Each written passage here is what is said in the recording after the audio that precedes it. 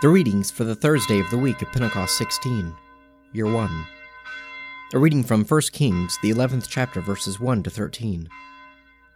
Now King Solomon loved many foreign women, the daughter of Pharaoh, and Moabite, Ammonite, Edomite, Sidonian, and Hittite women, from the nations concerning which the Lord had said to the people of Israel, You shall not enter into marriage with them, neither shall they with you, for surely they will turn away your heart after their gods. Solomon clung to these in love. He had 700 wives, princesses, and 300 concubines, and his wives turned away his heart. For when Solomon was old, his wives turned away his heart after other gods, and his heart was not wholly true to the Lord his God, as was the heart of David his father. For Solomon went after Ashtoreth, the goddess of the Sidonians, and after Milcom, the abomination of the Ammonites. So Solomon did what was evil in the sight of the Lord, and did not wholly follow the Lord, as David his father had done. Then Solomon built a high place for Shamash, the abomination of Moab, and for Molech, the abomination of the Ammonites, on the mountain east of Jerusalem. And so he did for all his foreign wives, who burned incense and sacrificed to their gods. And the Lord was very angry with Solomon, because his heart had turned away from the Lord, the God of Israel, who had appeared to him twice, and had commanded him concerning this thing, that he should not go after other gods. But he did not keep what the Lord commanded. Therefore the Lord said to Solomon, Since this has been your mind, and you have not kept my covenant and my statutes which I have commanded you, I will surely tear the kingdom from you, and will give it to your servant. Yet for the sake of David your father, I will not do it in your days, but I will tear it out of the hand of your son. However, I will not tear away all the kingdom, but I will give one tribe to your son, for the sake of David my servant, and for the sake of Jerusalem, which I have chosen. A reading from James, the 3rd chapter, verse 13, through the 4th chapter, verse 12. Who is wise and understanding among you? By his good life, let him show his works in the meekness of wisdom. But if you have bitter jealousy and selfish ambition in your hearts, do not boast and be false to the truth. This wisdom is not such as comes down from above, but is earthly, unspiritual, devilish. For where jealousy and selfish ambition exist, there will be disorder and every vile practice. But the wisdom from above is first pure, then peaceable, gentle, open to reason, full of mercy and good fruits, without uncertainty or insincerity. And the harvest of righteousness is sown in peace by those who make peace. What causes wars and what causes fightings among you? Is it not your passions that are at war in your members? You desire, and you do not have, so you kill. And you covet and cannot obtain, so you fight and wage war. You do not have, because you do not ask. You ask and do not receive, because you ask wrongly, so spend it on your passions.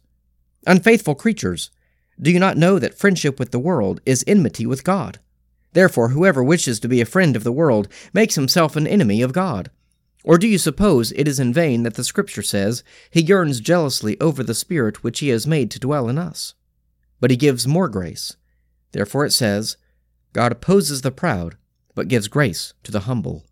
Submit yourselves therefore to God. Resist the devil, and he will flee from you. Draw near to God, and he will draw near to you.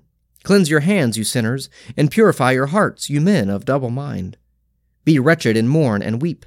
Let your laughter be turned to mourning, and your joy to dejection. Humble yourselves before the Lord, and he will exalt you. Do not speak evil against one another, brethren. He that speaks evil against a brother, or judges his brother, speaks evil against the law, and judges the law. But if you judge the law, you are not a doer of the law, but a judge. There is one lawgiver and judge, he who is able to save and to destroy. But who are you that you judge your neighbor? A reading from the Gospel of St. Mark, the 15th chapter, verses 12 to 21. And Pilate again said to them, Then what shall I do with the man with whom you call the King of the Jews? And they cried out again, Crucify him. And Pilate said to them, Why? What evil has he done?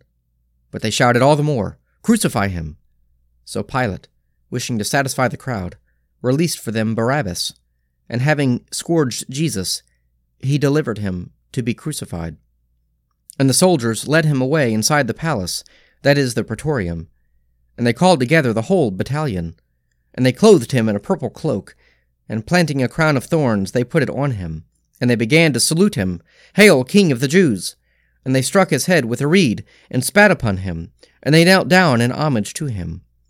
And when they had mocked him, they stripped him of the purple cloak, and put his own clothes on him. And they led him out to crucify him. And they compelled a passer-by, Simon of Cyrene, who was coming in from the country, the father of Alexander and Rufus, to carry his cross.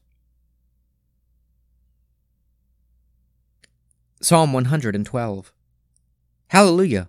Happy are they who fear the Lord, and have great delight in his commandments. Their descendants will be mighty in the land. The generation of the upright will be blessed. Wealth and riches will be in their house, and their righteousness will last forever. Light shines in the darkness for the upright. The righteous are merciful and full of compassion. It is good for them to be generous in lending, and to manage their affairs with justice.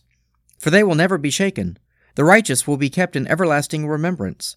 They will not be afraid of any evil rumors. Their heart is right. They put their trust in the Lord. Their heart is established and will not shrink, until they see their desire upon their enemies. They have given freely to the poor, and their righteousness stands fast forever. They will hold up their head with honor. The wicked will see it and be angry. They will gnash their teeth and pine away. The desires of the wicked will perish. Let us pray. Our Father, who art in heaven, hallowed be thy name. Thy kingdom come, thy will be done on earth as it is in heaven. Give us this day our daily bread, and forgive us our trespasses, as we forgive those who trespass against us. Lead us not into temptation, but deliver us from evil. For thine is the kingdom, and the power, and the glory, forever and ever. Amen.